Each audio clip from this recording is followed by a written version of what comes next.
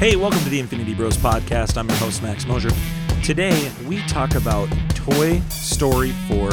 We give a complete spoiler review, and then we break down our top 5 Toy Story moments of all time at the bottom of the show. We get into what's hot, what's not. We talk about George R.R. Martin, Netflix, the Spider-Verse, and a lot of other things going on in pop culture. So sit back, relax, and enjoy the Infinity Bros podcast. Hey, welcome to the Infinity Bros podcast, the only podcast that's perfectly balanced as all things should be. I'm your host, Max Mosier, and today we are live, just me in the studio, no Zane, but we've got 2 Infinity Bros today. We've got Robbie Sauter. Hey, everyone. And then the other one, another dear friend, Isaac Edlund. Yeah, howdy, partners. That's my best Woody impression. It sounded like a cross between Woody and Forky. Yeah. I'm not the greatest at impressions, so. What happened? I'm not wearing headphones. Robbie, you go ahead and find those headphones while I talk to our good friends in the audience. Maybe mute yourself while you do that, too. Welcome to the Infinity Bros podcast. We are a pop culture show. We talk about movies, TV, video games, all the things that are applicable in our lives and that we hope are applicable in yours. And we give you our feedback and reaction to them. And we're so grateful that you're making us part of your day. Wherever you're listening, however you're listening, thanks for being here. Whether it's Google Music, iTunes, Podbean, Spotify, I don't know. Maybe listening to Sheriff Woody's playlist. I don't know how you're doing it, but thanks for being here and joining us. We're super glad you're here. Robbie, did you get your earphones figured out? Yeah, I actually put headphones on. I remembered how to podcast. Nice work. Proud of you. That could have been devastating. Yeah, that could have been bad. We were supposed to have Mark on today, but he bailed last second. So there you go. This is the cordial make fun of Mark time. And Robbie, last episode, because this is episode 12, you got kind of obliterated by Mark and I. And physically abused through my ears. Wow. Yeah. It hurt. That's harsh words. Okay, It was harsh words from Max and Mark, yeah. Yeah. I just want to clear my name a little bit, okay? I just want to clear my name. I never said that the Bronze Championship against the Golden State Warriors was the greatest upset of all time. I said it was top 5. I never put it above Miracle or any of the other giant ones you can think of. Okay, and I wanna step back a little bit. Maybe I was a little ahead of myself calling it one of the greatest. It's still one of the greatest. Maybe it's not as high as I was thinking at that time, but it's still a really great upset. And I just feel like my name was just dragged through the mud and lies were said and it hurt. Sick backpedal, bro. Yeah, Isaac, I was going to say it's a hard backpedal from Robbie early in episode 12. It's a soft backpedal. That's fair. I'll give it a soft backpedal. But Isaac, you guys got your revenge yesterday Right. on our stream, which you guys did the Infinity Bros Broforce stream. If you didn't know, we do a weekly, bi-weekly stream. We go play video games and talk. That's actually how we originally started before the podcast. And guys, I'm telling you what, that was the best stream I've ever watched or listened to, seriously, in a long time. I thoroughly enjoyed it, and I felt like you guys got us back in that one. It was a blast. It was really fun. Honestly, I think Broforce, the game that we were playing, is kind of the reason that we were just on fire, I feel like, because that game in itself is just hilarious. So there's a lot of content to go through. Do you feel like Infinity Bros and Broforce were made to be in a relationship? Oh, absolutely. It was just a partnership that was meant to be. From the second that Broforce was created as a game and the Infinity Bros became one, it was meant to be. Yeah, I don't remember us talking specifically about that game influencing our name, but... Yeah, maybe not. But you know what? Maybe we'll have such an impact on the Broforce community that will be included as characters in the next Broforce game that comes out. Robbie, who is in the Broforce community? Like, can you give me a description of people in the Broforce community? Sloot89. Sloot89, man. Yeah, we met him last night. He jumped on our stream and talked to us and explained certain things that we didn't understand and kind of walked us through. Which was a lot. Yeah, we don't understand we're just anything. total Broforce noobs. So Well, there goes our rating. There goes that iTunes feedback that we don't have any this week, thankfully. But the iTunes feedback that we're family friendly, that might have just gone out the window with that username. Hey, being Sloot. Sloot. It's SLOOT. There's absolutely nothing wrong with it. Seems like a perfectly normal. I mean, unless you're taking it in a different way. Yeah. And it's 89, so like maybe he just likes tomato, potato, whatever. Yeah, I hear ya. But yeah, dude, it was a blast. Broforce is such a hilarious game, and it was just so fun to just like 4-player side-scrolling action, like old school 16-bit. Everything's blowing up. Nobody can tell what's going on. It was ridiculous. Isaac and Jarrett don't know how to speed run. What's the origination of the speed run? What was the reason we wanted to speed run so bad? Well, that's Robbie? because that's one thing that the people do in Broforce. I mean, speed running. They're like the guy we were talking to. The guy said that there's a Broforce speed run community. Right, and generally side-scrolling games, people just speed run. Like that's what they do with side-scrolling games. So like I know me and Zane have done it before, where we've gotten through levels in like less than 12 seconds and stuff like that. Where you literally have no idea what's going on, you're just. But it's harder with 4 people because everybody has to be on the same screen. Like it doesn't let you advance until all the characters are on the same screen. So yeah, it's pretty difficult with 4 people. Oh man, but it was a blast. Sounds exhausting. We got to get the Nintendo Switch one going though. I'll be all in on that. I'm not as into the PS4 scene as you guys are. I think. I own one and I play it, but you don't get all the free games and stuff because you don't like free games. We've talked about this. You just send them to your library. You don't have to play them. You don't have to play them. You literally just download them. Yeah. You don't have to play them. You don't even download them. You just send them to your library. Well, yeah, they're in your library. Then later you're like looking through your library. You're like, oh my gosh, that looks like a really fun game. I want to play that one. I think I have like 300 now. 300 games from PS Plus, something like that. Yeah, you've been doing that. Have you been doing that since it was like began? Because it was just PlayStation Network before, right? I've always had a PlayStation, so nice. I've always had PlayStation Plus, so I've always got all the free games. But you couldn't add them to your library until a few years ago. So yeah. Broforce actually looked pretty sweet, I'm not going to lie. It's so much fun. It looks like a lot of fun, dude. Yeah, you'll have to purchase the game and join us next time, Max. How much is it if one of our listeners wanted to buy this game? How much I is it believe right it's $15 on the PlayStation Network. It is also available for Nintendo Switch. No idea how much it is on the Switch, and I think it's on PC as well.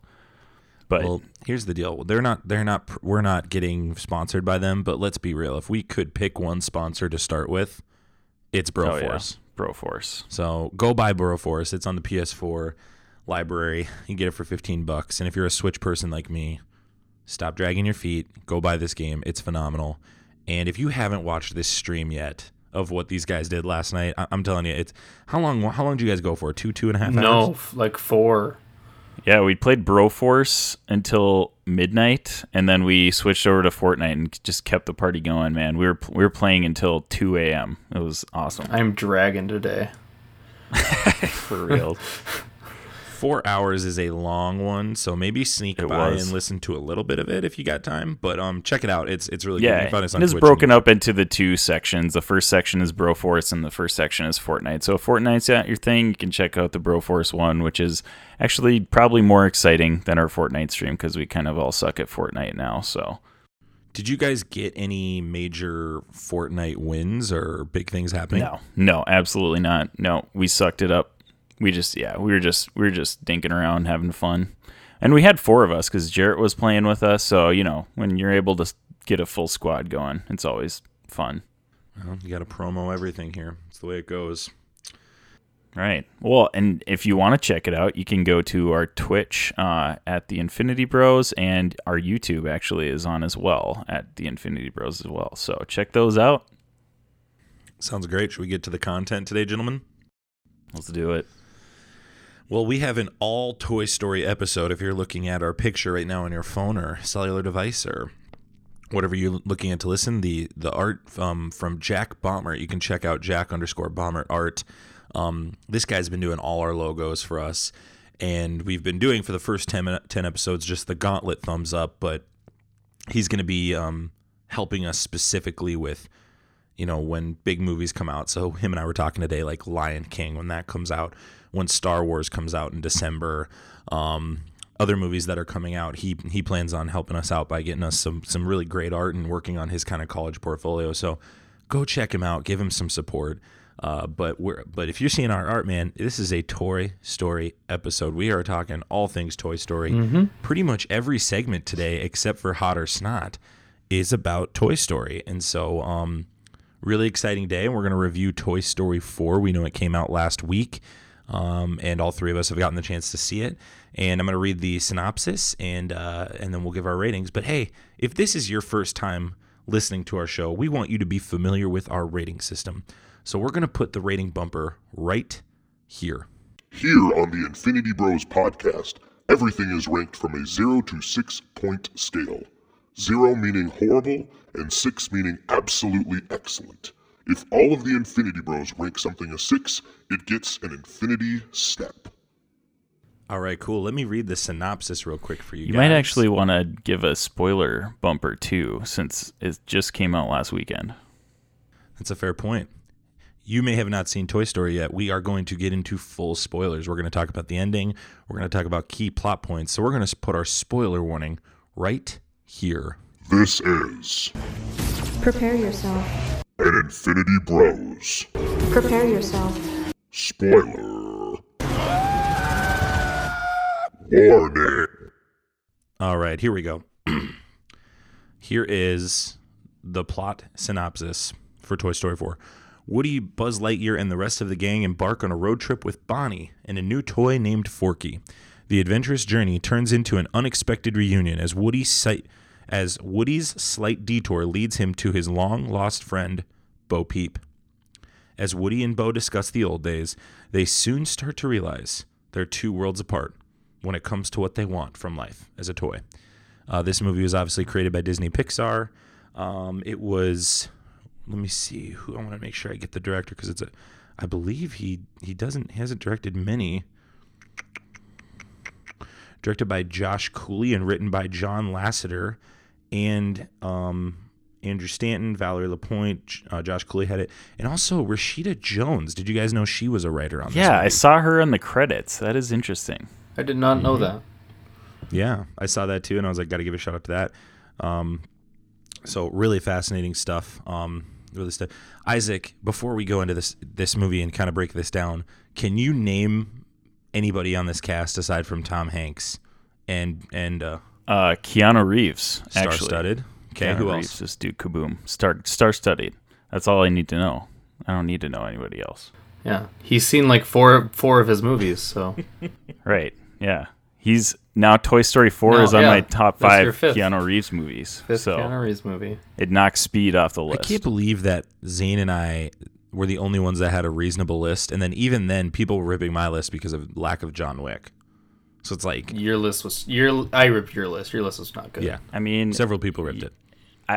Granted, I haven't seen it yet, but the Always Be My Maybe has a limited amount of Keanu Reeves. So I stand by Always Be My Maybe. It's questionable that is a. Can I touch on that real quick for Max? Like, yes, Keanu Reeves is in the movie.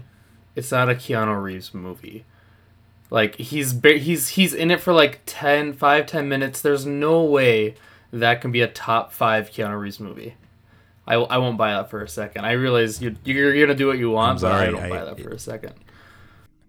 It is absolutely a Keanu Reeves movie. I love that movie. No. Always Be My Maybe is amazing. It's a good movie. Netflix needs to release that on Blu-ray. Movie. I'd buy it.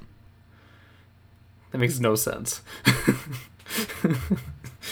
I'm serious. If they released it on Blu-ray, I'd buy it. That's how much I love that movie. Let's go through the characters real quick. Tom Hanks plays Woody. Tim Allen plays Buzz Lightyear. Annie Potts returns to play Bo Peep. Tony Hale plays Forky. Do you know who Tony Hale is, Isaac? Isn't he from Arrested Development? He is. He plays Buster. Very good. I haven't watched that show either, but that's what I heard he was from. So Yeah. He's great. He did a great job in this one, I felt. he did. Key and Peele are in this. Madeline McGraw plays Bonnie. Christina Hendricks plays Gabby. Obviously, Keanu Reeves is in this. Ally Mackey plays Giggle McDimples. Loved her. And Joan Cusack and Bonnie Hunt are also in this movie, as long as a slew of other characters that are more minor. I won't get into them. But, guys, this just was released a couple weeks ago. It's destroying the box office. Disney continues its long year of victory in the box office. What was your rating of this movie? Robbie, we're going to start with you. This is actually my second highest rated Toy Story film. So I gave it a 5.6. Do you want like the full review right now, or you just want the For context sake, just because there's only 3 of us and we've got a little more time, can you tell us your ratings of the other 3? And then just go ahead and break it down. Yeah. So number 1 is my highest rated. I don't think it's hard to beat it for me, just because like we grew up with Toy Story. Toy Story is our age. So it's so nostalgic. So Toy Story 1 is a 5.8. Then Toy Story 2 is actually my lowest rated Toy Story, and that's a 4.6. And then Toy Story 3 is a 5.2. And man, for Toy Story 3, you could just put 5 of those points all at the end of that movie, because man, they just start punching you in the feels over and over and over again. It's so good. And yeah, Toy Story 4, I really didn't. I think I was like a lot of people where like we were like, why are we getting another Toy Story? Like Andy gave his toys away, like we completed the story, like it was beautiful, it was magical, like we don't need anything else. Then we got this other one, they announced it, and we we're just like, wait, what? Why do we need this? And I went into it thinking this was not gonna be that good. I really did. I just thought it was gonna be a cash grab, and man, it was good. They did such a good job with this one. I thought Forky was going to be really annoying, and he wasn't. He was perfect. I thought the quote-unquote villain was going to be kind of ridiculous, and the way they spun that was really, really good. Those freaking dolls, though, scared. Ventriloquist dolls. Oh my gosh, just haunt my nightmares. If you've seen Attack on Titan, which is an anime, they basically look like the Titans in that show. Like those things are terrifying in that movie. And like me and Jessica were sitting there like, this is for kids? Like I feel like this is terrifying for adults. Like, man. Side note on that, I feel like we also went with my daughter, and she's 2.5, and I thought the same thing when those guys came up. Like, they're super freaky. But then I was thinking, I was like, well, we have the context of, like, the Chucky Child's Play movies, right, where, and, you know, even now, like, Annabelle, too, where, like, dolls are freaky. Even the Joker. Even, like clowns and the Joker. They kind of are like those, two. And you could even go back to, we had the freaking Sid's toys. Mm-hmm. Those things are terrifying when we were kids. Yeah. Like, yeah, but when I looked at it again, when I was trying to see it through like my daughter's perspective, it was like they're not actually super creepy looking, but we just have that context that they're already creepy just because they're dummies, like they're ventriloquist dummies. And when you look at it from our perspective, they're terrifying. And I totally thought that. I was like, holy crap, this is so freaky. But I was like looking at it from Svea's perspective. Svea's my daughter, by the way. When I was looking at it from her perspective, I was like, oh, maybe this isn't like so scary. Yeah, it's still a little scary, but she doesn't know anything about any of the freaky dolls that we've grown up with. So, well, in the ventriloquist dolls, I always go back to what's his name in Goosebumps. I can't remember his name right now. But oh yeah, dude. Oh, Goosebumps had that same exact doll like on the cover of one of their books, and that one always scared me. So like I just thought about that freaking doll from the Goosebumps books chasing me around. Like as a full-grown adult, like I would still be terrified. Oh man, like it's just so dumb. But yeah, gosh, I was blown away because I don't know if I was blown away because of how good of a movie it was, or because of how I didn't expect it to be that good. You know, if that makes sense. Like, I did not expect it to be the movie we got, and yeah, and I don't know. It seems like they kind of left it open to make more. They could. I don't like, but again, I'm just kind of like, can we just be done? Like, I really don't want them to ever make a bad Toy Story movie. So yeah, I don't know. Right. Yeah. Yeah. All right. So I'll start it off with my rating of Toy Story 4 is a 5.5. It was a really, really great movie, and I kind of had the same thoughts as you going into it, Robbie. I was like, Toy Story 3 just had such a good ending to a trilogy, and when we heard that there was a Toy Story 4 coming out, it was like, but why? Like, why do they need to make another one? And it kind of the same fears, like, hey, if they keep making them, what if one of them is bad, you know? And, you know, it wouldn't obviously destroy the first 3 movies if it was bad, but it just would kind of put a little bit of a damper on the legacy, I guess, of Toy Story if one of the movies was bad. So you had those fears going into it, but I was delightfully surprised that this movie was a very solid, fantastic movie. But I kind of still had that thought throughout my head, was that Toy Story 3 had such a good ending that Toy Story 4 really just wasn't necessary to me. It still had all the magic and all of the charisma and everything that the previous 3 Toy Stories and Disney Pixar movies in general has. Like, it was still a fantastic, wonderful movie. But I just still kind of get that sense that it's like, well, it's a great movie, but we didn't really need it.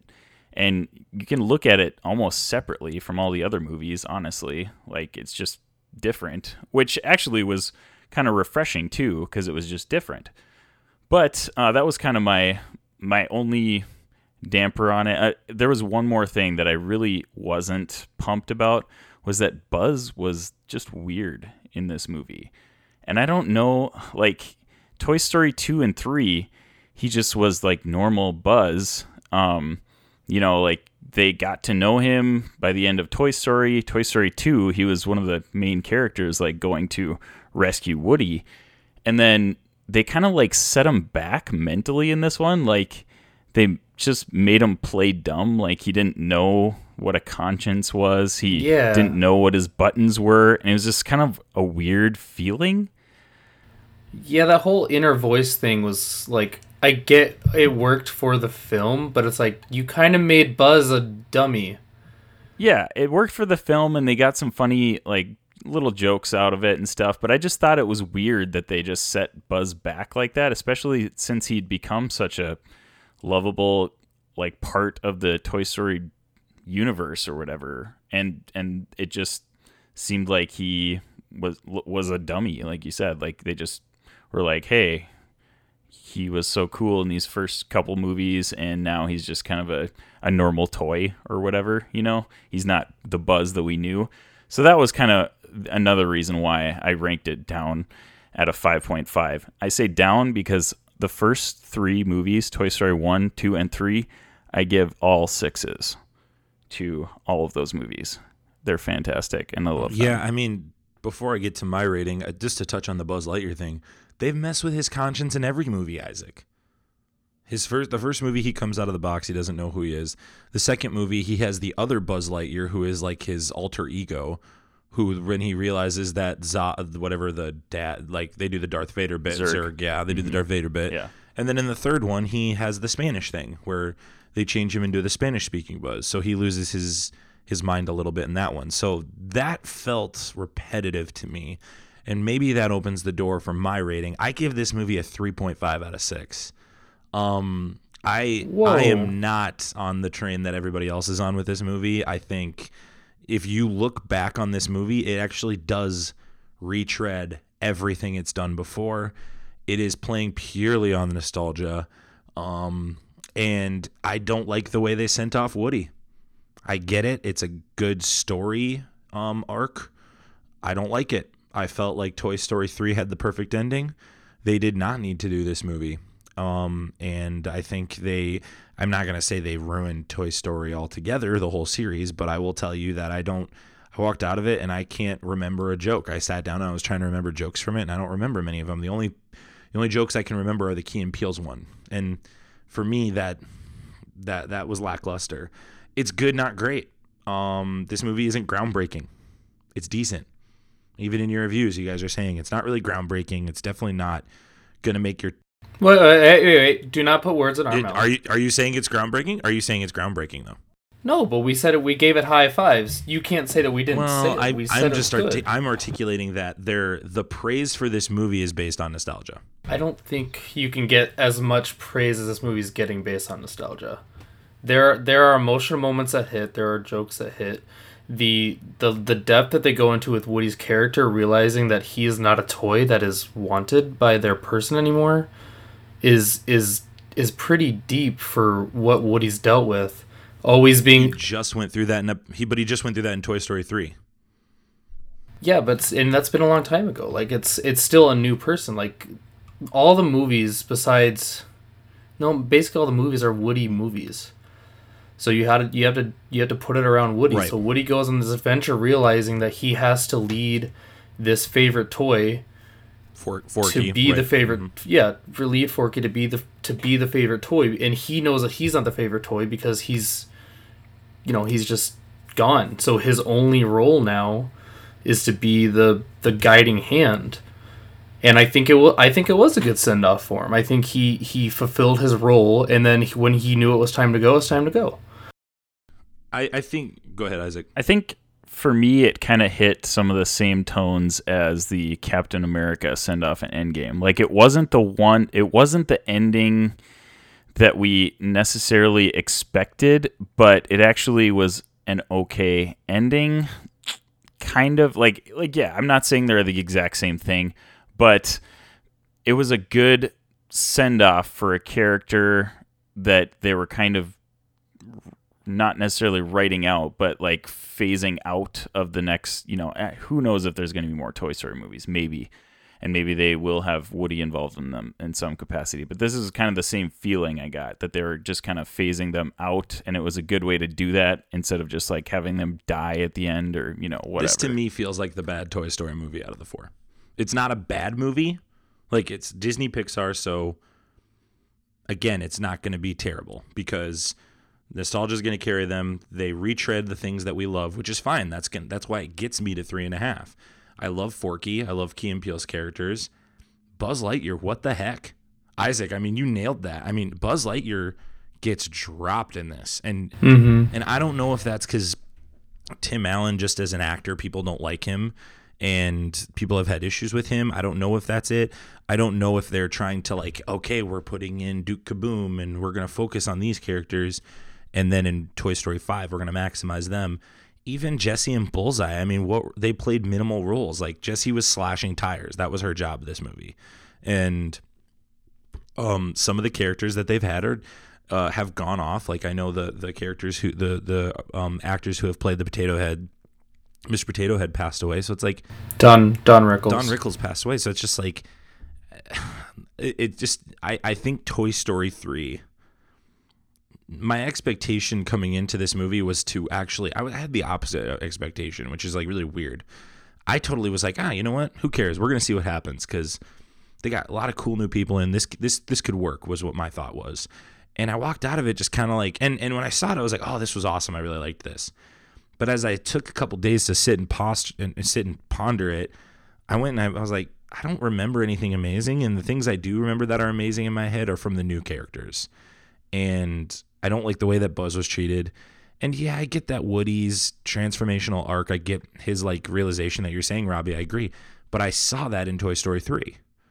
And yeah, it's an arc in 4 movies. You can make that argument. That's fair. And I think that's fine. And some people have been making that argument. Like I know Chris Stuckman, Robbie, we love to watch his stuff. And that's what he said in his review. It was that they were setting this up for years. And I don't buy that. I think they retreaded it, and I think I don't know if Tom Hanks is done or if they want to just move on from the character. I don't know what the reasoning is, but I felt like Toy Story 4 is good, not great. I still think people should go see it. I still think this is a movie that if you have kids, let them watch it over and over. And I'll go see Toy Story 5. But like you said, Isaac, my ratings are number 1, it's a 6. Number 2, it's a 5.5. Number 3, it's a 6. Like, there's just the expectations are so high with these movies. And Toy Story 3 is my favorite of the 3 movies. And I wonder if that's because of the ending I got. I think I think you're right. And I think that Captain America send-off already happened for me. Yeah. So for me, this is kind of like Captain America comes back and does one more thing. It just doesn't feel, it feels artificial. I don't know if Disney was ever going to beat that. I tried to go in with a bias without that, but I don't know. I'm not catching the hype that everybody else is catching on this, but I'm not like, if you like it, great. Awesome. It's not one of those movies that's like, I cannot believe anybody likes this. No, like Forky is hilarious. Forky and he totally steals the show in the first act. His existential crisis with identity was hilarious. I mean, like, I leaned over to Sarah. I said, they're being unbelievably philosophical in this movie. They're philosophical in all of them, but they're being like, but yeah, they do that. They're hitting it on the nose in this one. Like, I could not believe how philosophical his character alone was. And so, but like Duke Kaboom felt like it felt like redoing the Ken character in Toy Story 3. Bo Peep kind of, I mean, like that, hey, we could go off and do our own thing. That felt like Toy Story 2. I mean, the emotional part in this movie for me was the part where the girl was lost. And for me, that wasn't because of, that was a secondary character that was involved with to me. That I mean, and that's where you get another, the philosophical debate where this Gabby thought that she was perfect for the other girl, and the other girl just throws her away. It's totally. like, you're not perfect for everyone. Absolutely. And then she just finds a little girl crying, and man, that made me tear up. Oh my gosh, that like, yeah, I did and too. And it was sudden. I almost was like, because like Max used to say, they hit it on the nose with that one. Like, it was like, oh, crying girl lost at a fair. Oh, Gabby needs a person. Boom. Well, and we're all new parents too. It's such a play, but you're like, I'm crying and I don't know why. Yeah, yeah. Well, yeah, like I said, it's a play because for the first 3 movies too, you have this like, oh, there's this lost toy thing, and lost toy is bad, and then all of a sudden they flip it and they're like, oh, there's a lost kid who needs a toy, and it's just like, oh man, just really got me right in the feels. I will say for this movie that I didn't really like the ending because they had the goodbye with Buzz and Woody, and then they just ended it. Like, they had to get in the RV and go. I was like, could Buzz and Woody, and that goes back to what did they do with Buzz? Because, like, it didn't seem as, I don't know what the word is, dramatic or eventful as it should be for those two to depart. Because in this movie, they didn't make Woody and Buzz, like, this big connection. Because they separated Woody so much from Buzz, which those two should always like be the key. They didn't have their Tony Stark, Captain America, like first act, second act, third act conversation, right? And I think they missed that here. I think that was a big ball drop. And a lot of people are praising this movie, and I think that this movie's got some good things. I don't want to sit here and be like, it's the worst movie ever. I just got to make the point that you guys are praising it from the heavens, that I'm like, there's things that it's repetition here. And I think we like the things from the first 3. And I think that's... But I mean, they're all repetition. Yes and no. But I mean, like, I just think the difference I would argue is with, again, Endgame, I guess, is the one that we can reference because we all love that. And it tells stories really well. Is it advances the characters to places that they never were before. And yes, Woody gets to a spot technically that he's never been before, but I would argue emotionally and internally he was already there in Toy Story 3. And I think Forky was just his version of Buzz Lightyear in Toy Story 2, maybe is what I'm trying to say. So I don't know.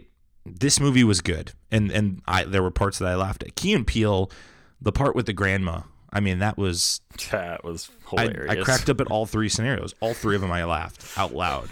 Yep. I loved that Bo Peep came back. I thought that was cool. I think Forky was a really cool thing to do. I thought they picked the perfect actor for that. Isaac, you mentioned that earlier.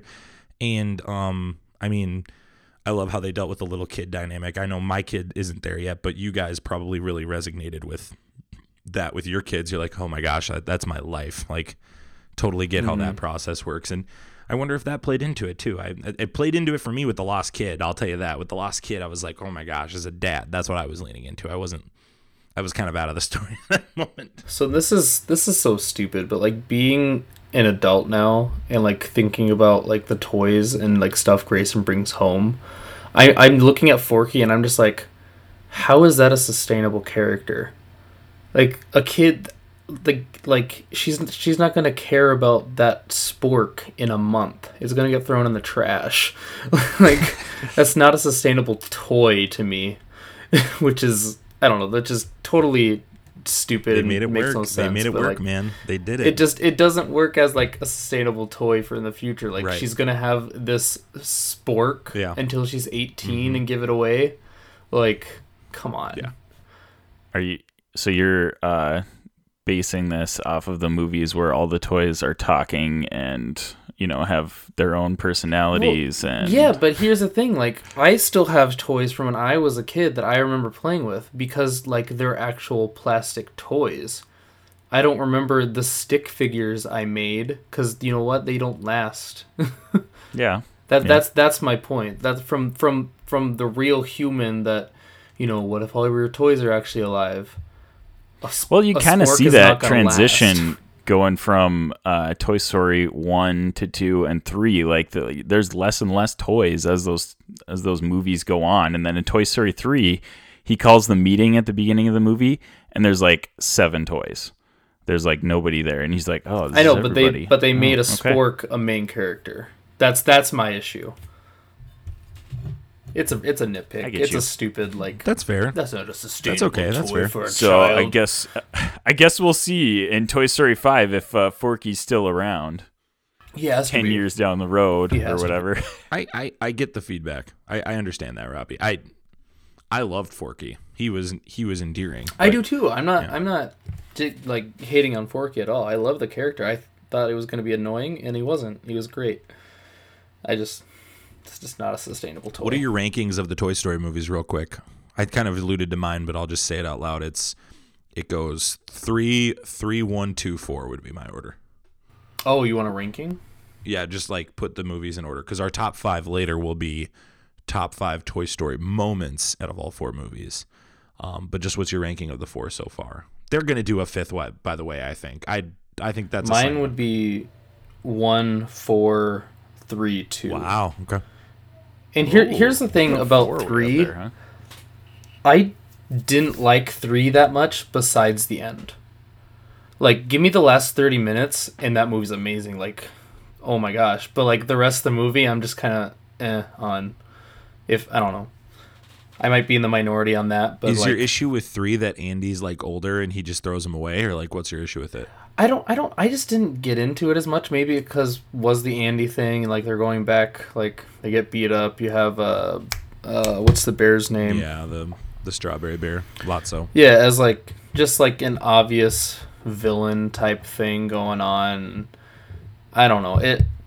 It just, that movie just didn't play to me until the end when I really felt it.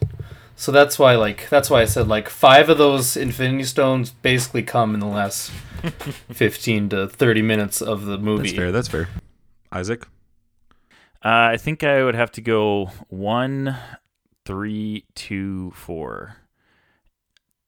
2 and 3 are almost interchangeable for me. I really like 2 as well.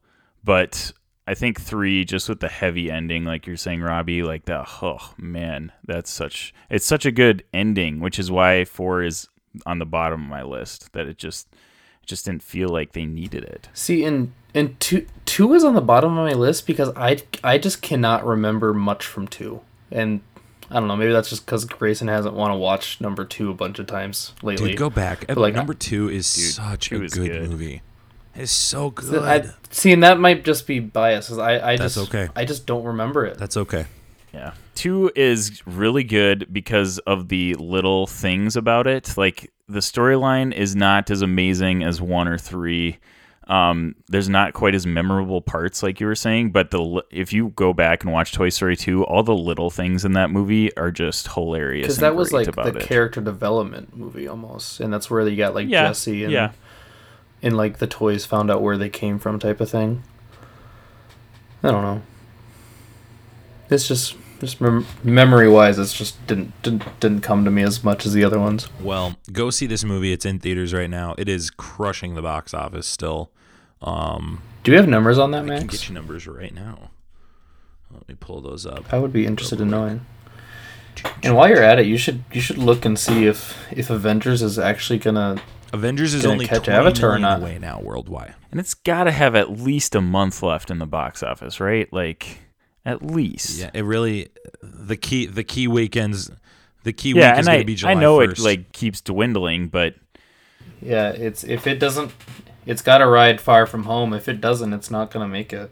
Toy Story has a global total of 496.5 million.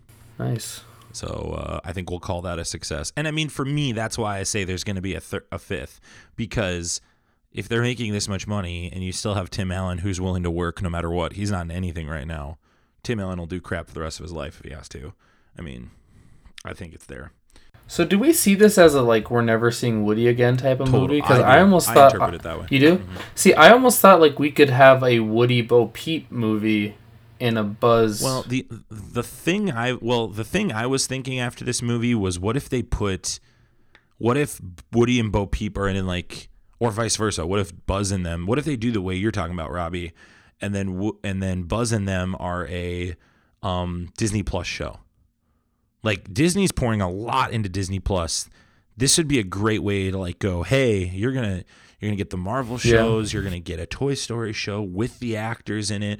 Tim Allen would come back and do that. I mean, even you can't pay Tom Hanks enough to do that. Correct. Per episode, where you could pay Tim Allen to do that. I think that was the play. Personally, that was the business plan. I think it would be hard to do a full-length movie without Woody. Like, all the other characters just seem like side characters, and especially since they put Buzz back a step. He just doesn't seem like a character that could carry a movie. They've never given Buzz his own full movie. This is his time. And, after 2 and 3, he could have, though. That's the thing. And now after this one, I don't think he could anymore. It's because it's Tom Hanks versus Tim Allen. Yeah, they really did not do Buzz any service in this one, which is sad. That's probably the worst part of it, because, like, watching the whole movie, you're just like, okay, what's Buzz going to do? He's going to click his button that he didn't know about his inner voice? What? Jesse didn't do anything either. Yeah, the stupid thing is that 2 and 3, he's following his inner voice or his conscience the whole time. And then in 4, he magically has no idea what a conscience inner voice? is. What's that? It just doesn't make sense. Touches his button. Shut up, Buzz. You're smarter than that. Buzz, shut up. Yeah, shut up, Buzz. Shut up, Buzz. Robbie Sauter. Any other comments on the Toy Story 4 movie before we move on? I got one more comment, and it's just like a little side note tidbit. So you guys mentioned that Don Rickles passed away. Do you know that they didn't use another actor for his voice? Thanks for taking some of my hot, Isaac. Oh, sorry, dude. They just pieced together pieces from other like audio in movies and video games and stuff like that to make all of his audio for this movie, which is amazing. That's so cool. I'll just delete that from my hot list. You can still put it on your list. I'm sorry. I remember one part they said something. He said, "Hey, watch it," and it was like so awkward. It didn't look crisp, but it is what it is.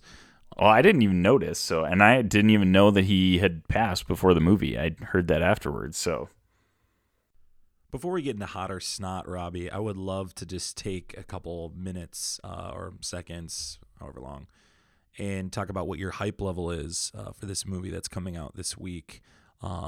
We talked about it last week on the show and got to hear everybody else's perspective, but would love to take a short time before hot or snot to hear your thoughts. So have at it. You know what? I guess I'm just not that hyped for it. Like, it's a movie I'm going to go see. I'm not as huge as a Spider-Man fan as like Isaac is. Not that I don't like Spider-Man. I love Spider-Man. I own all of his movies and seen all of them. I hope it's better than Homecoming. Not that Homecoming is bad, but I think it's going to be better than Homecoming. And I'm excited for what they do with Jake Gyllenhaal. I think that Jake Gyllenhaal is kind of carrying my excitement for what they do with Mysterio. And I'm not one that knows a whole lot about Mysterio, but I've wanted Jake Gyllenhaal in DC forever. So I'm happy he's at least in a comic book. He's kind of been circling the Spider-Man drain for a while to get in, because he almost played Tobey Maguire, or not Tobey Maguire. He almost played Peter Parker in Spider-Man 2. Mm-hmm. So yeah, I'm excited for it. Say 3.5. Like, I'm definitely gonna see it. I don't know if I'll see it the first week. Depends on schedules. I'm not gonna like force my wife to go if she doesn't want to go, type of thing. But yeah, I'll see it. I don't know. I've stayed away from trailers. I've just learned not to watch a lot of trailers, because then movies get ruined and I don't want that anymore. So yeah, I'm excited, but not like crazy. There you go. Cool. Let's head into Hot or Snot. Hot or Snot is where we talk about the things in pop culture that are relevant to us, whether we read them, listened to them, saw them, reacting to news, all those different kinds of things. Some of it's new, some of it's old, so don't get on us. Maybe you're listening to our episode later or earlier, but seriously, lay off us, okay? Isaac, we're going to start with you, man. What's hot and snot for you, brother? All right, well, I'm going to start off with my hot, and we already talked about the first one, so I don't have to spend too much time on it. It's actually Broforce. So we, again, like we said, we had a stream last night. It was just a blast. The game is hilarious. It's basically you're a band of military experts that all have bros in their name. Yeah, and well, it's characters from movies. Defeating, yeah, it's action heroes from movies, from action movies, basically. And you just go around defeating terrorists and aliens and Satan, and it is just the best, like, most hilarious game ever.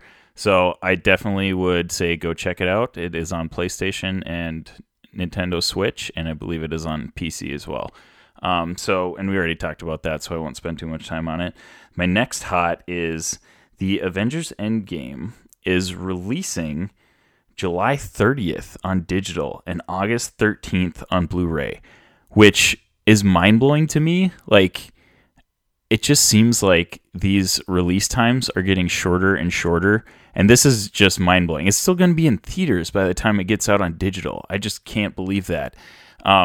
It just seems like just maybe a year ago, or maybe even less, it was taking 6 months plus for movies to get from theaters to digital or Blu-ray. So this is just fantastic that these times are just getting shorter and shorter and shorter. I don't know why that is. Probably just better technology in general, but I'm all for it, and I'm super pumped for it. Probably going to buy it. I don't know what the records are for, like, Blu-ray sales, but I bet that movie breaks it. It's got to be up there. It's going to be huge. I mean, it already obviously is huge, but people are going to flip when that comes out on digital. Mm-hmm. And I'm going to be watching it on Robbie's Voodoo. It's going to be fantastic. All right, so my next thing, I have a couple things that have to do with Spider-Man Far From Home, so you guys can already tell that I'm pretty pumped for it. J.K. Simmons was spotted at the Spider-Man Far From Home premiere. Way. J.K. Simmons, guys. You're BSing me right now. This is on my hot. I'm not I have BSing not you. heard You can this. go on You have Twitter. to send me this link. There's a crap ton of. You mean Jim Gordon?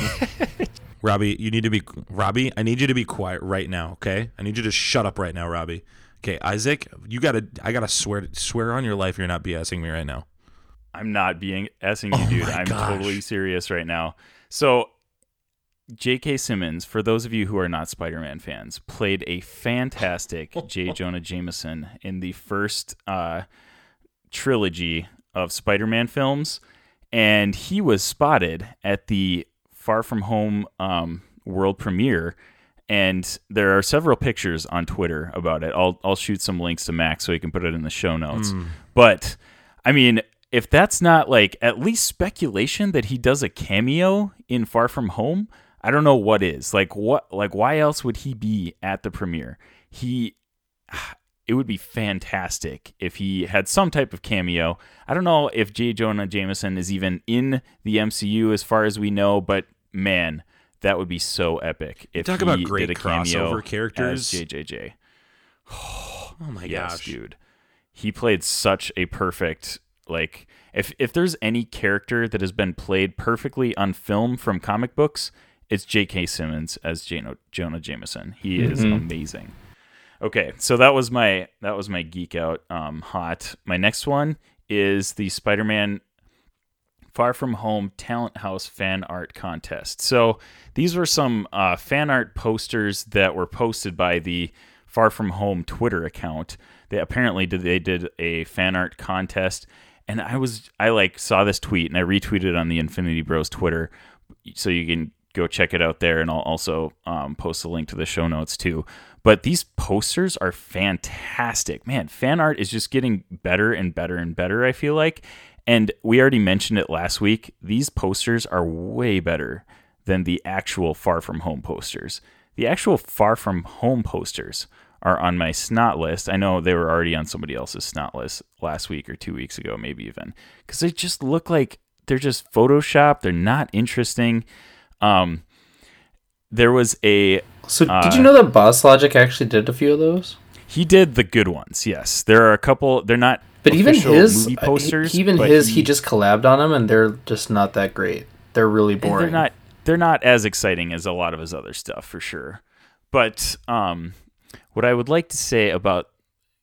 Oh, no, that's what I was going to say. So there was another promo thing that was going on somewhere. Somebody posted a picture on Twitter. I'll have to dig through and see if I can find it. But there was a Far From Home promo, two promo ads right next to each other, and it was Nick Fury, and it was literally mirror copied. Like in one photo, his left eye... I sent that in our group chat.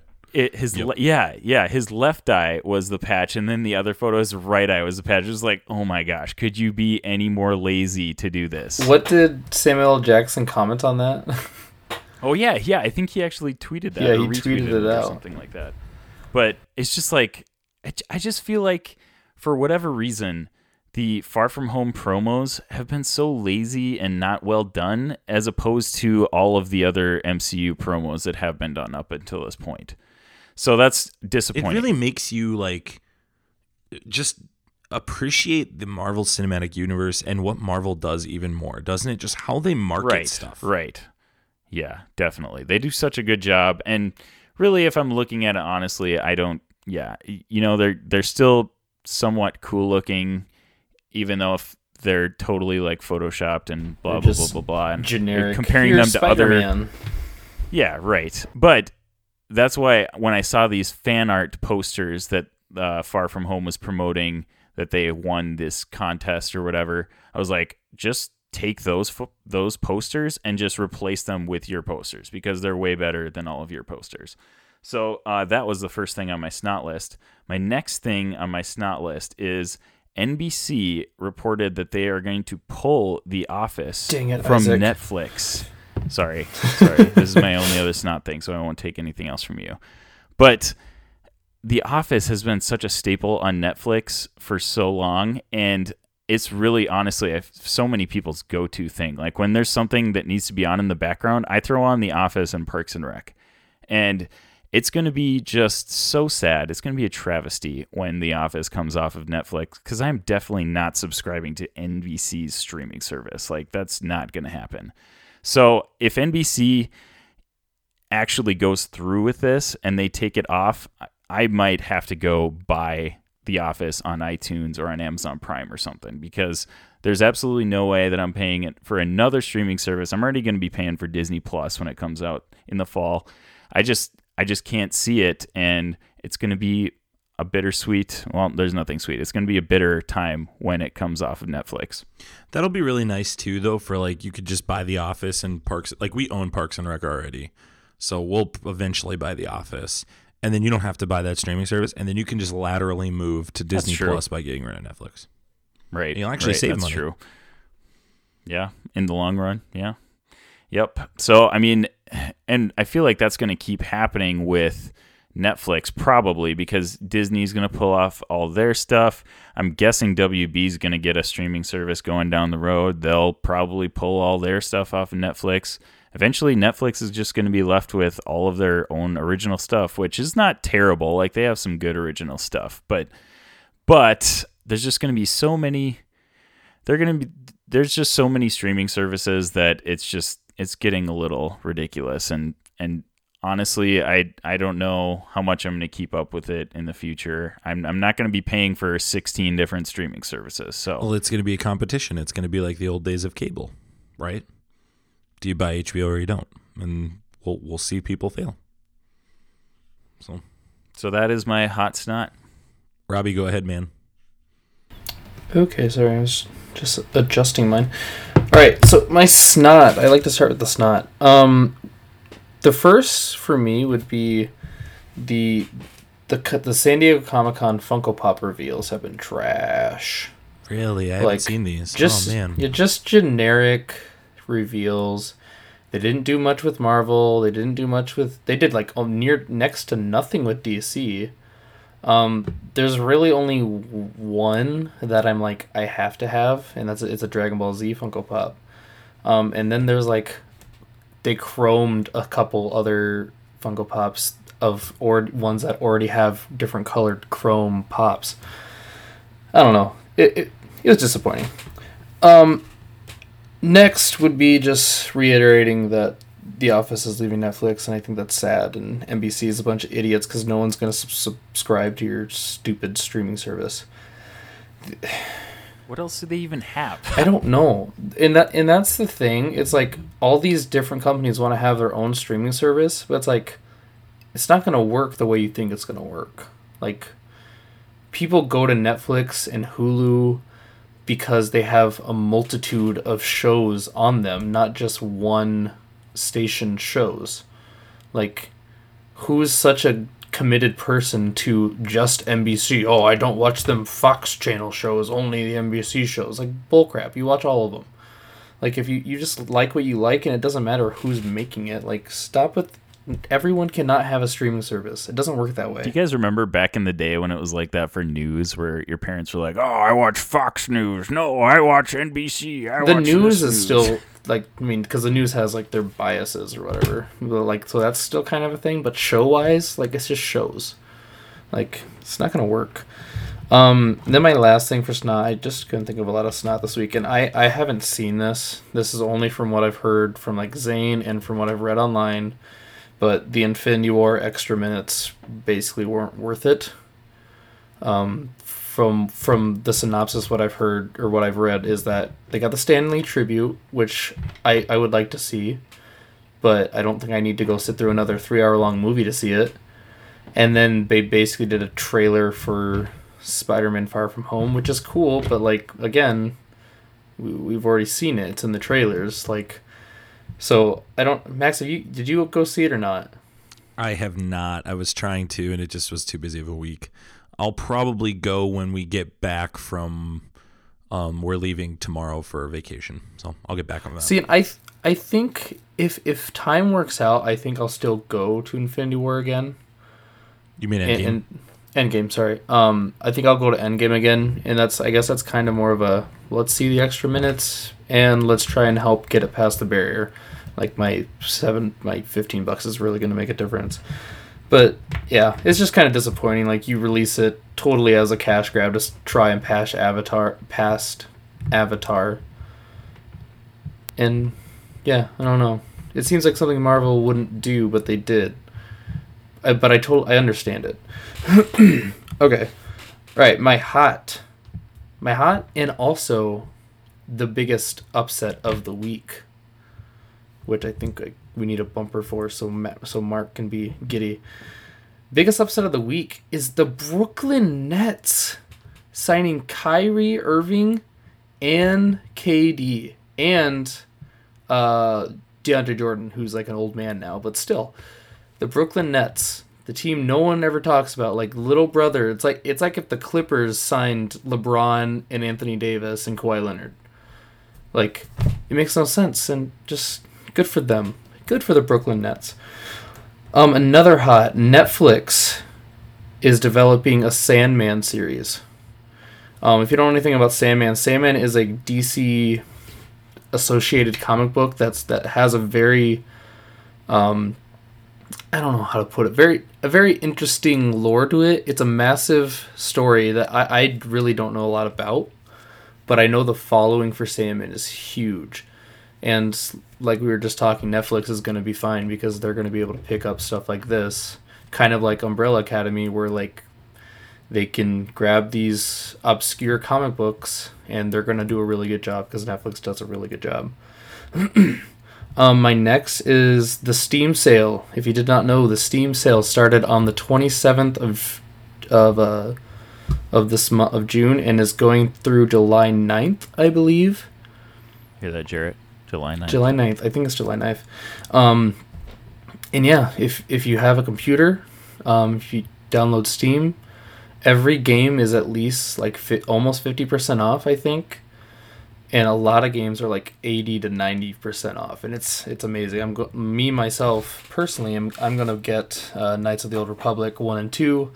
Probably get Stronghold Crusaders 2 because I had a buddy say that's really, really fun, and maybe me, Isaac, and Jared will grab another game and we can all stream that together. Yeah. And for my final hot, and Isaac will like this because it benefits him, but Shazam releases on digital on Tuesday. Shazam is another movie that people should have went and seen. It's another testament that DC can do things right. It just didn't make a lot of money, even though it was really, really good. But comes out on Tuesday. I plan on buying it immediately and watching it Tuesday night. So yeah. And I will be watching Tuesday night as well. For the record, unless we can't watch on the same account. I don't know. Yeah, for the record, I haven't bought any of the DC movies except for Man of Steel. I'll be buying that, Robbie, just so you know. Nice. That movie was Not awesome. even Wonder Woman? Wonder Woman is so good. Okay, no, I haven't bought it yet, but I'd like to buy it. Okay. We just haven't gotten around to it. Sure. But yeah, that's all I got today. I did have the Don Rickles thing. That was pretty cool, but Isaac's just taking all of my thunder today. Should I start? I'll start negative too. Hobbs and Shaw trailer 3 came out, and you're gonna offend people. Specifically, Wait, Mark. Are you going to offend Mark? Mark was the one that actually thought it looked good. This movie, wasn't he? This movie just drives me insane because this third trailer gives away everything. It gives us the beat by beat by beat moment. And the one part that actually looked kind of decent in this trailer, they spoiled for me in the fact that Idris Elba's like this amazing motorcycle driver. And they spoil it. You need to, if you don't plan on seeing this movie, go watch it. You'll have seen the movie if you watch this trailer. I will. I plan on seeing the Hobbs and Shaw movie when it's on HBO in like a year and a half. That's when I plan on seeing it. It's just like, it's just so crazy. It's just insane. So that's a low level hanging snot. My next snot is Netflix. They are complaining now that ad-free is costing them too much money, guys. Oh, boo-hoo. Oh, no. That's why we come to you. Yep. They're saying that if they $13 freaking dollars a month, Netflix. Yeah. They're saying that, I'll post the link in the show notes from Dark Horizons. They're reporting that Netflix is saying they would make 25% more in revenue if they had ads. And if that happens, Netflix, then just go ahead and turn your stuff in. You're done, because you go ads, you're done. You're already on the way out, as far as I'm concerned. But Netflix, just, you set yourself up for this. Hope you enjoyed the successful years you had. We'll talk about you in history books. Yeah. You guys just hop in and interrupt me. A lot of this stuff is news stuff, so I'd love to hear your feedback. Sure. Charlie's Angels. The trailer for Charlie's I don't Angels even came out. There's a Charlie's Angels movie coming out? It is a Charlie's Angels movie. And That sounds worthless. I need to defend myself because, so a couple weeks ago we reviewed Aladdin, and I really, really like, and I stand by this, I really like Naomi Scott's character, who plays the Pink Ranger in Aladdin, and she plays Jasmine. And I said, hey, she looks really pretty. She did a great job. And so Mark thinks I have a crush on her now. So there you go. So I needed to come out and make sure that I went against this movie to make sure that everybody understands that no, it's not just because Naomi Scott's in it that I like or dislike the movie. So Naomi Scott's in it, Elizabeth Banks is in it, and what's the other? Oh, Kristen Stewart's in it. That's the other one. And yeah, I watched that trailer, and it did not look interesting to me at all. Patrick Stewart's in it too. So they don't have like bad names. They got the names, but I mean, how many movies have names and are trash? Yeah. It's not a fan-fortastic trailer. It's a 2 out of 6. But this trailer's pretty bad, boys. Pretty bad. Yeah, won't be seeing that. I don't even want to watch the trailer. Yeah. This next one, oh gosh, I'm trying to find the article real quick. Give me one. Oh, here you go. I want to share this article because I'm putting this, and I want to hear your guys' perspective because this is more your guys' territory than mine. But I think this is stupid. So George R.R. Martin is going after toxic fan bases on the internet, saying the internet is toxic in a way that the old fanzine culture and fandoms, comic fans, science fiction fans in those days were not. There were disagreements, there were feuds, but nothing like the madness that you see on the internet. And this again, and maybe I'm putting my communications hat on here, but getting really grouchy at the old man getting mad at the internet because his ending of his show sucked to a lot of people. And just wanted to hear your guys' perspective because I know you guys didn't. I know, Robbie, you did not like the end. Nope. Still kind of grouchy about it. Isaac, you liked it, but what are your guys' thoughts on the feedback he gave? Here's where our generation gets confused. They think that because they are a fan of a certain fiction, that fiction is like their identity. And then they feel like they need to defend that identity to a point on the internet because they won't do it in person. But they'll defend that identity on the internet because there's no harm. Like, what is a person going to do to you? Call you a loser? Like, people can only get verbal on the internet. There's no harm that comes to it.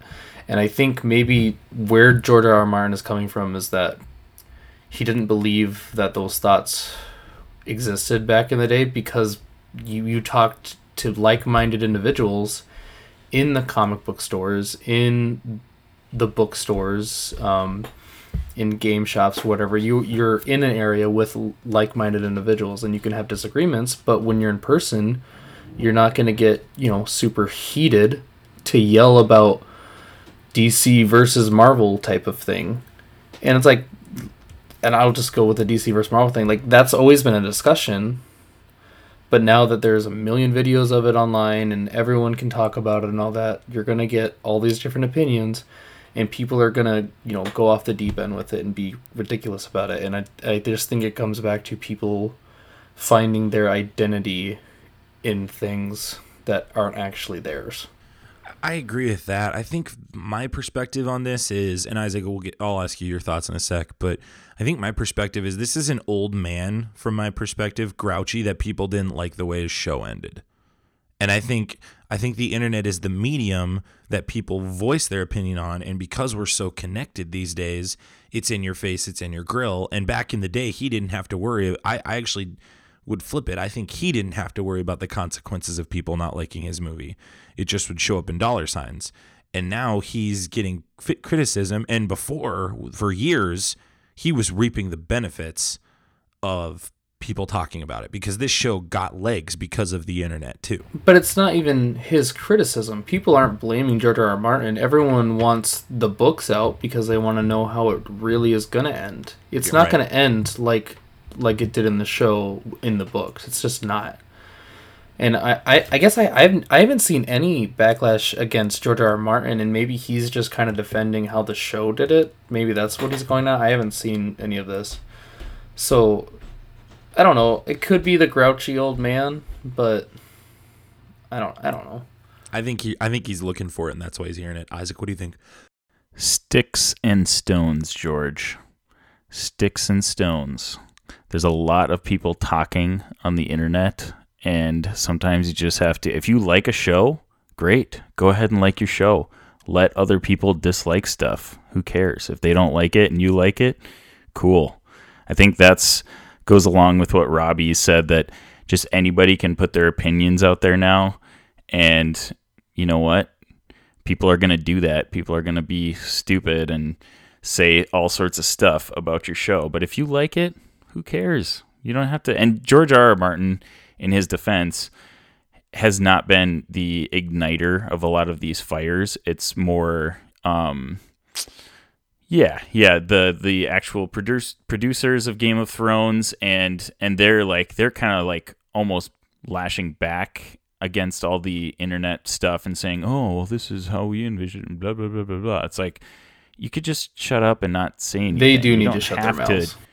They just, you know what? If you guys like. Yeah, exactly. If you guys like the ending to your show, great. Just shut up and don't say anything else about it, because the more you say, the more people are going to argue with you. The more people, you're just adding fuel to the fire if you go and talk to them about it. You know, so sticks and stones, people.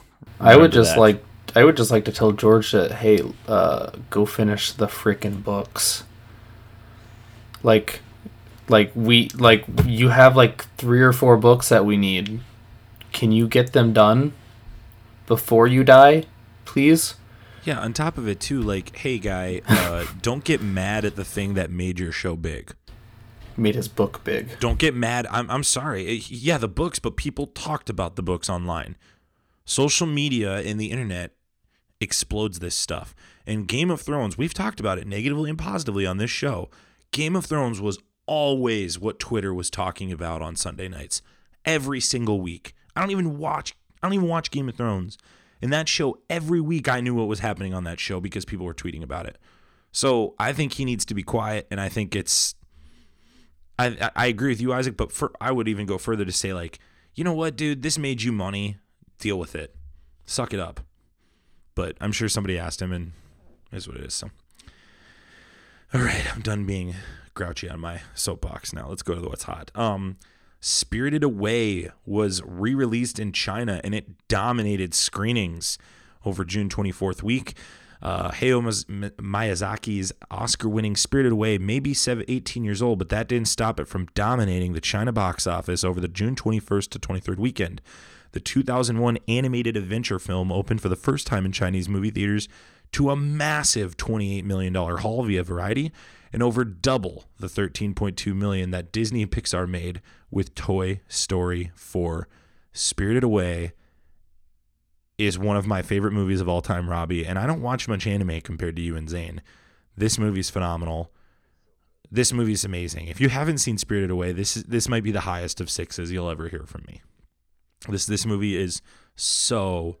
What about Spider-Man Into the Spider-Verse? It's up there with it for me. I don't know if it's as good as Spider-Verse, which I will get to in a second. Oh, I actually forgot one snot. I apologize. Actually, it has to do with Spider-Verse, so I need to go back to that in a sec here. But no, Spirited Away is great.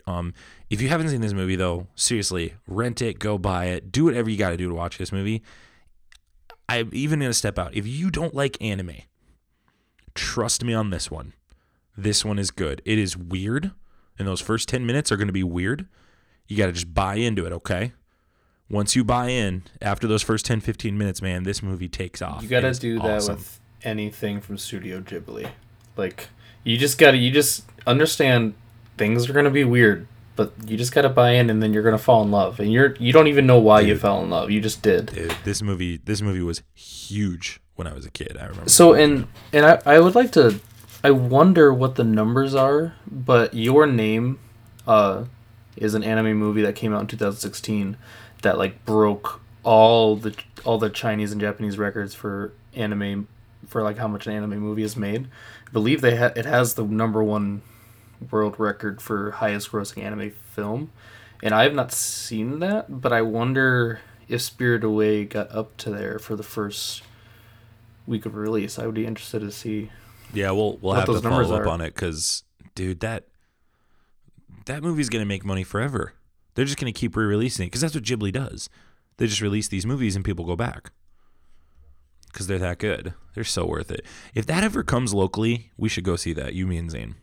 I would 100% be down. I'm there if that happens. I got to go back to Snot real quick. But Isaac, you'll love this. Well, you'll hate it, but you'll love that this was reported. So, Tom Holland was cut from Spider-Verse in an early. I did hear he that. He was originally supposed to be in the movie. Holland has discussed what would happen in the scene. He said, "At one point, I was supposed to be in it. There was going to be another Peter Parker. There was a scene in a train station or something, and it was going to be an Easter egg. I was going to walk through the background and say, like, 'Hey, kid,' or something. Never happened. Heartbroken." Holland has nothing but praise for the Spider-Verse movie, though. In fact, he was worried it would overshadow his own films. It was good. It was funny. And I was so stressed when it came out. It was really awesome. Shameik Moore as Miles was really, really good in it. But I'm just excited to introduce Miles into our own universe one day. I think that's going to be really good. So this is kind of a hot in a snot. This is a snot that he's not in it. But to me, I think they're doing something with this. I think they're connecting it to the MCU. Don't you think, Isaac? Yeah, I could see him doing it. And I think it would never amount to more than just like a cool connection, like Easter egg thing. Like they wouldn't do like a full out, like into the MCU Spider-Verse movie or anything like that. But I do think they are probably going to draw some elements from MCU in some of the Spider-Verse sequels. I kind of bet they do. I bet they do a Tom Holland in the Spider-Verse connection.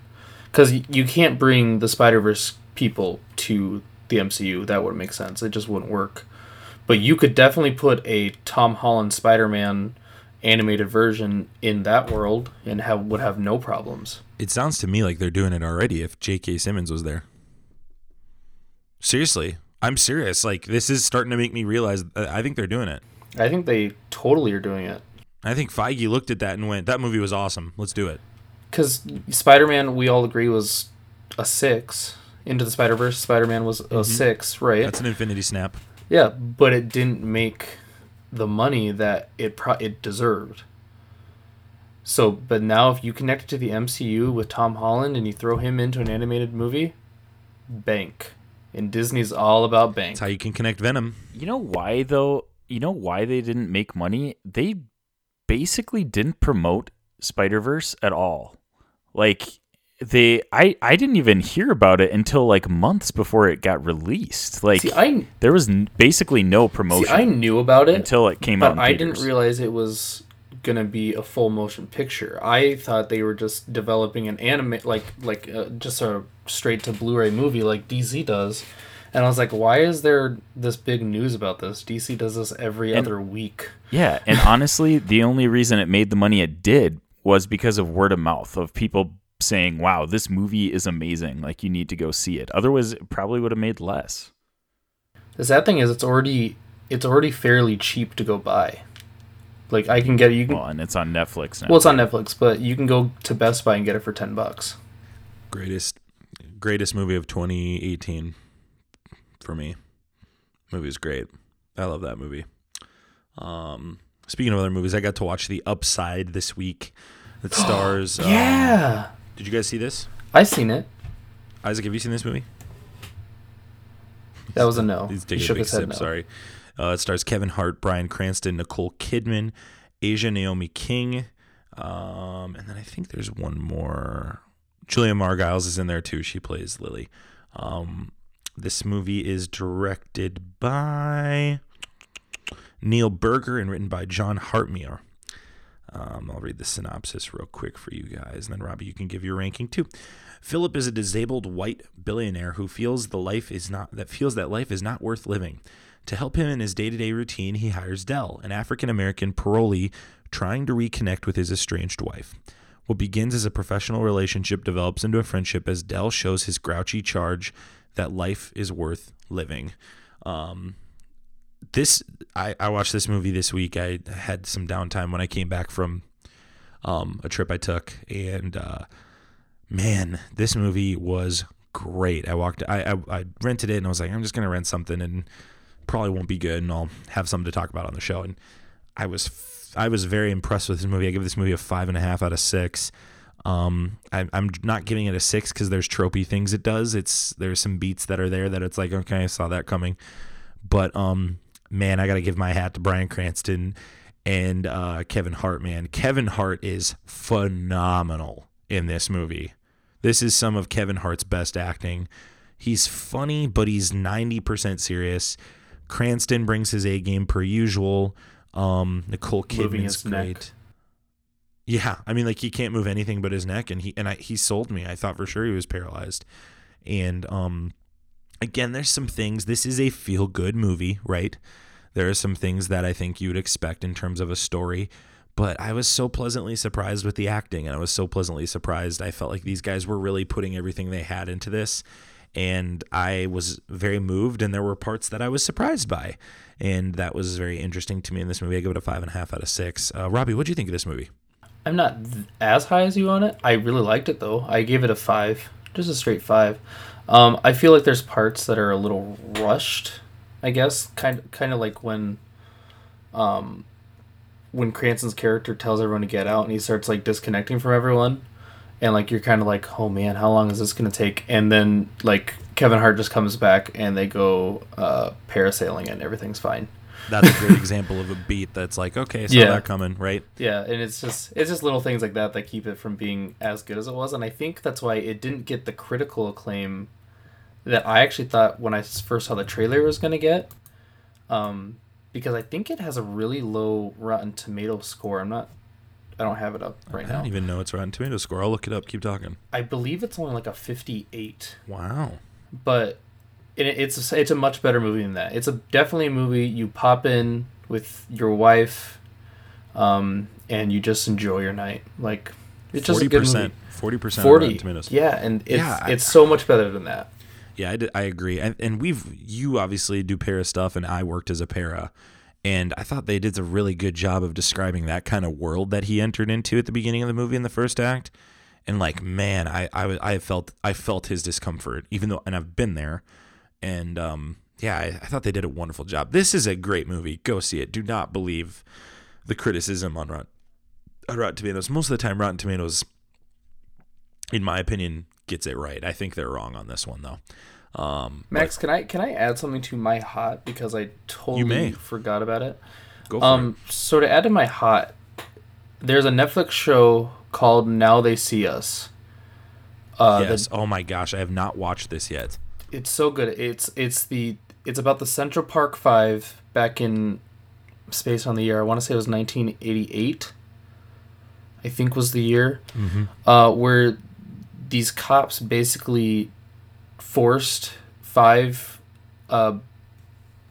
black boys to confess to a murder and rape that they did not, or not a murder, confess to a rape that they did not do, and so it's a 4 or 5 part series on Netflix, and then there's like a little like Oprah talk show with it at the end, which the Oprah talk show thing was trash. Like, it was just, they just didn't do a very good job with that part, except for when you actually got to hear the actual men that went through this talk. I don't think it matters if we spoil it, but basically these men went to prison these boys went to prison for something they didn't do. And then eventually they got exonerated, but not until like 20 plus years later, where they were exonerated and got money back for being exonerated.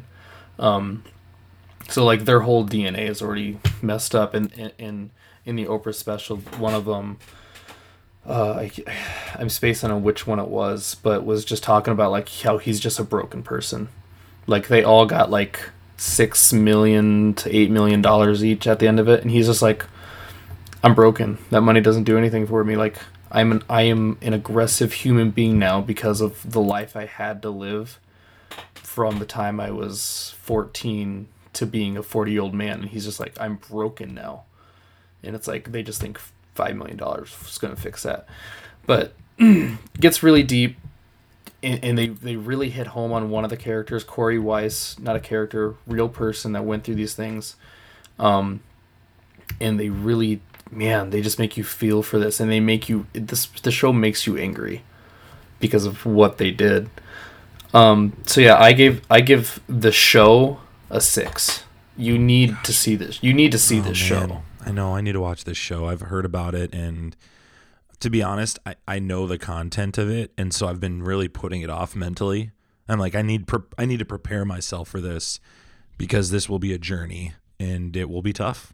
And so I Yeah, I'm really glad that you give it a 6 out of 6, Robbie. That really affirms that I need to watch this. Yeah, they do a Isaac, really have you good seen this job show? with it.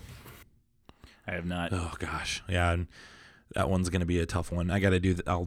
I have to figure out how to do that in Stranger Things in the next 2 weeks because Right. those are two of the top big ones for me. So Luckily, you can knock it out in 2 nights, really. yeah, but it will emotionally drain you.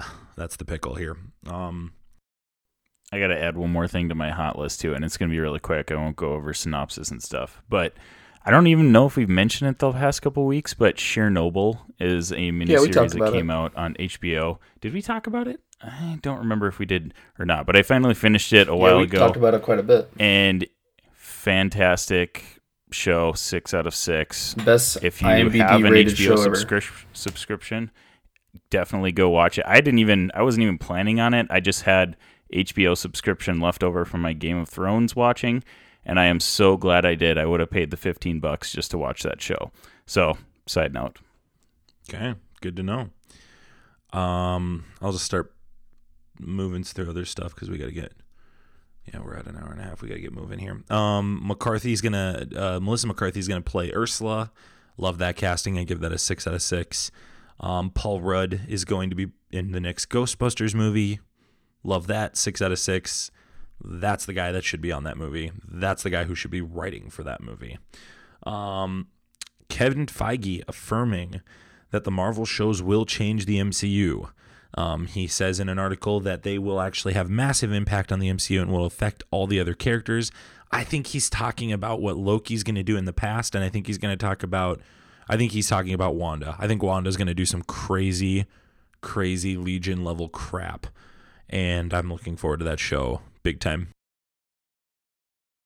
No, I'm excited for it. I think it's something they obviously need to do with all the characters that they're going to put into these shows, and man, we're basically getting weekly comic books in live action and then massive movies now because of how well Disney's done this.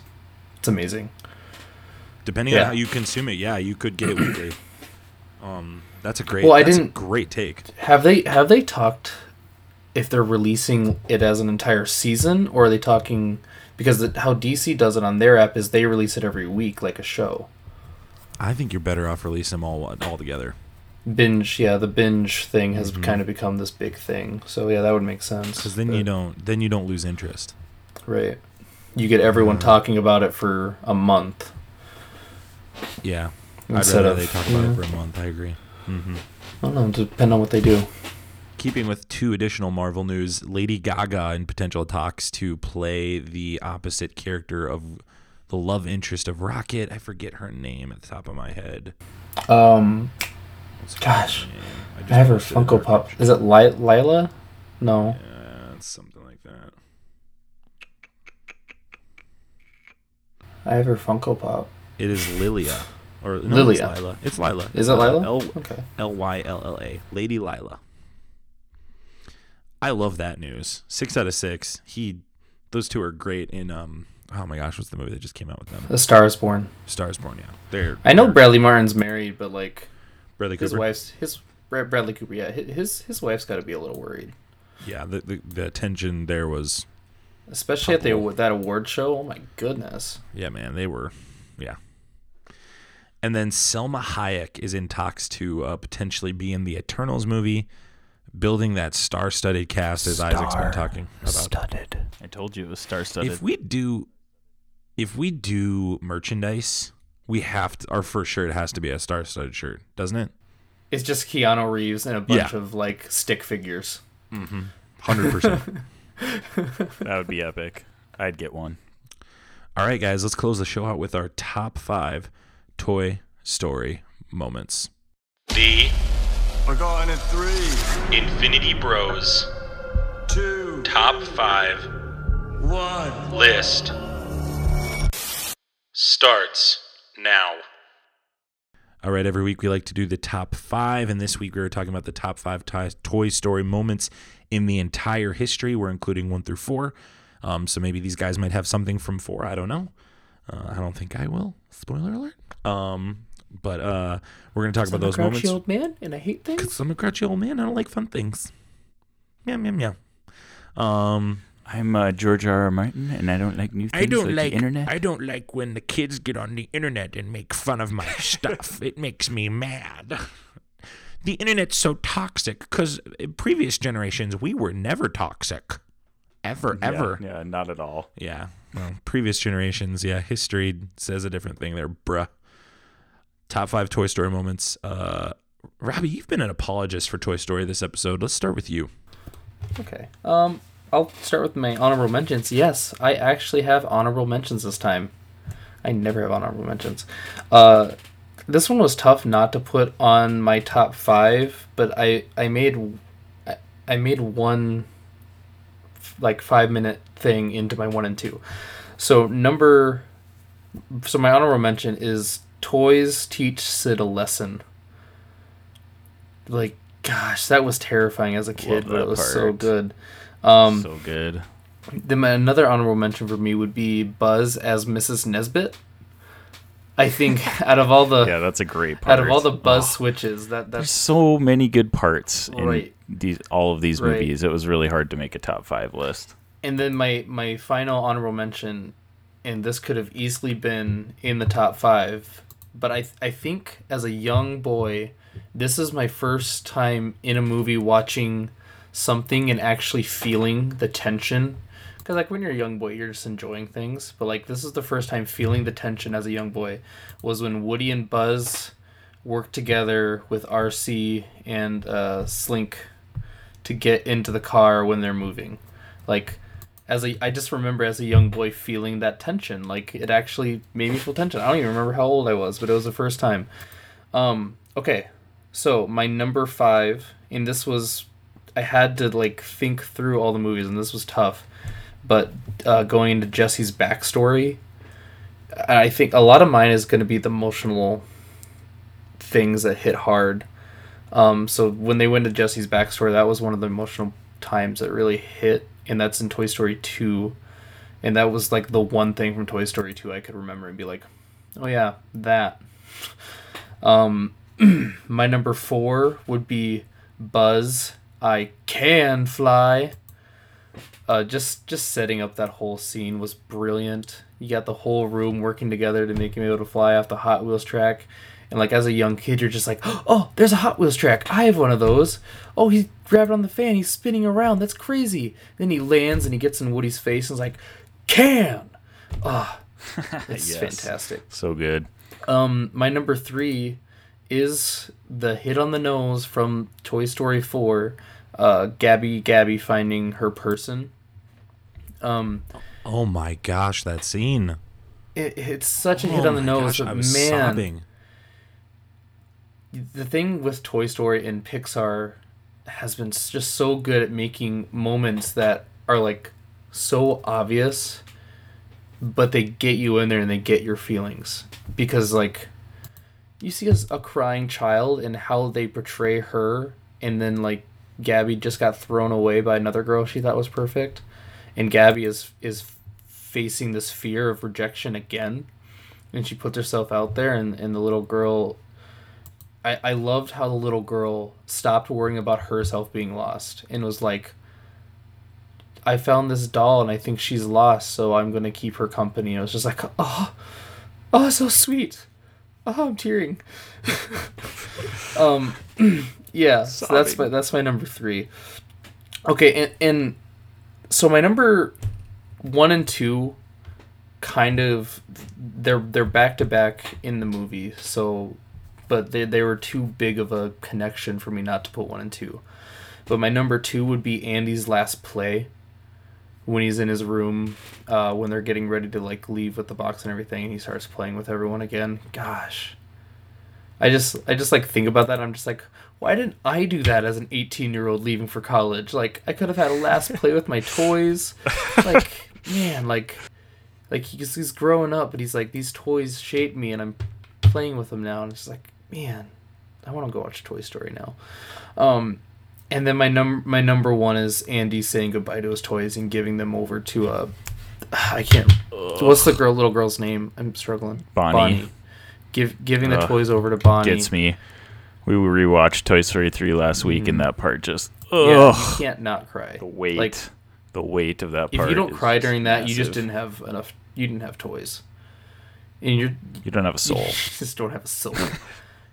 Man, and he when he starts explaining like the backstories for all of his toys, and you're just like, gosh, I'm a little kid, and I believe that Toy Story 3, like the first time we all saw that, what we would have been right around 18 or 19, so like it hit, I think, our age maybe the hardest, because we were all going through that growing up stage with Andy. Like, we grew up with Andy, and man, that just hit hard. And I'm actually I'm legit kind of tearing up thinking about it. Like, if you don't know me, I know we're on a podcast and everything. I'm a big toy person. I like having toys. I like collecting toys and everything. I have statues and figures and everything here and there. So I still have my toys, but thinking about, nothing is quite as special as the toys you had when you were a kid. And that scene just hit home, and they did it perfectly, because Pixar sprinkles their magic Pixar dust and you start crying. Yep. And I think being a parent too changes my perspective, because I watched Toy Story 3, like you said, Robbie. We were probably 18, 19 years old, not a parent yet. And yeah, it's still a really impactful scene at the end, but rewatching Toy Story 3 with my daughter in my lap is just like, oh my gosh. I think any movie now it means more to me as a parent, because I don't think I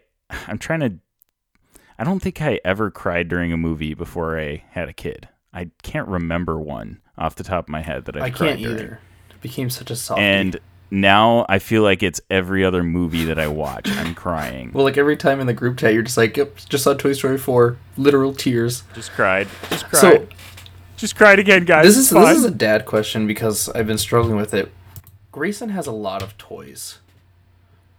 And I'm almost at the point where, do I need to get rid of a bunch of his toys so that he can get attached to certain toys? I don't know. That's a deeper discussion for kids. I don't know. I'm just he's not going to get attached if he has all these toys. He needs 6 toys, and he's attached to just those 6. And that's probably ridiculous, but... Well, I'm sure as he grows, you'll probably end up getting rid of ones that he never touches and stuff like that, and he'll grow attached to them naturally, probably. Right. No, that's just a random off-topic thought. I'm going to go next, Isaac, because I think your list is going to be better than mine. Dude, my list is so long. Let's do yours last.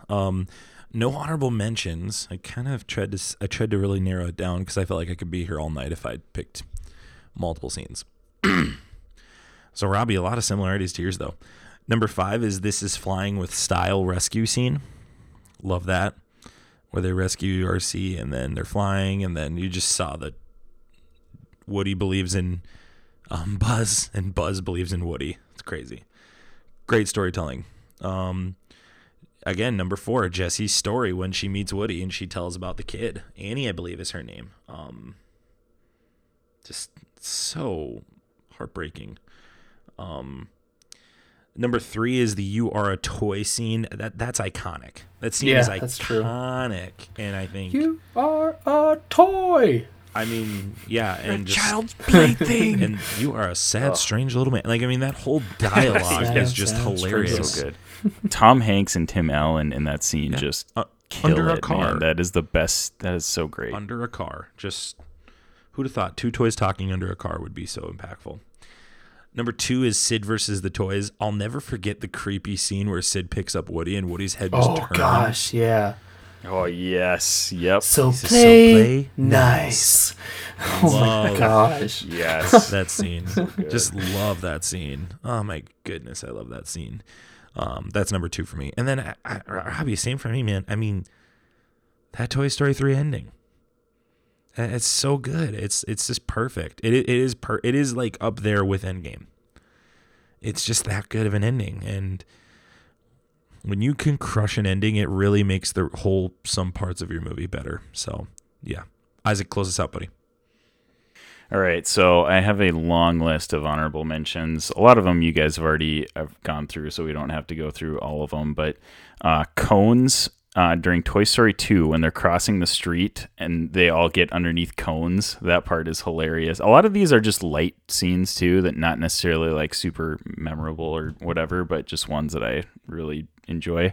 The fireworks scene at the end in Toy Story 4, they just do that pan across all of the toys that you have known and grown to love over the past 4 movies, and that part got me too. I was like, oh my gosh, all these characters that I have grown to love, they're all right there. It's slow motion, there's fireworks in the background. Very, very touching scene.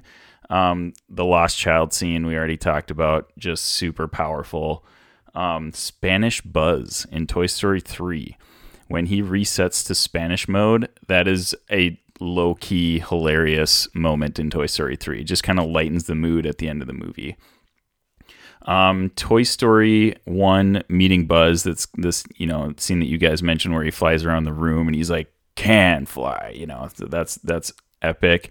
The incinerator part in Toy Story 3, where they're all like literally facing death, like looking, that part, I feel like that's might be the most weighty animated scene maybe ever, because they're literally looking at their death, waiting to die, and you're just like, what? No, they're gonna die. Like, what is going on here? They can't die.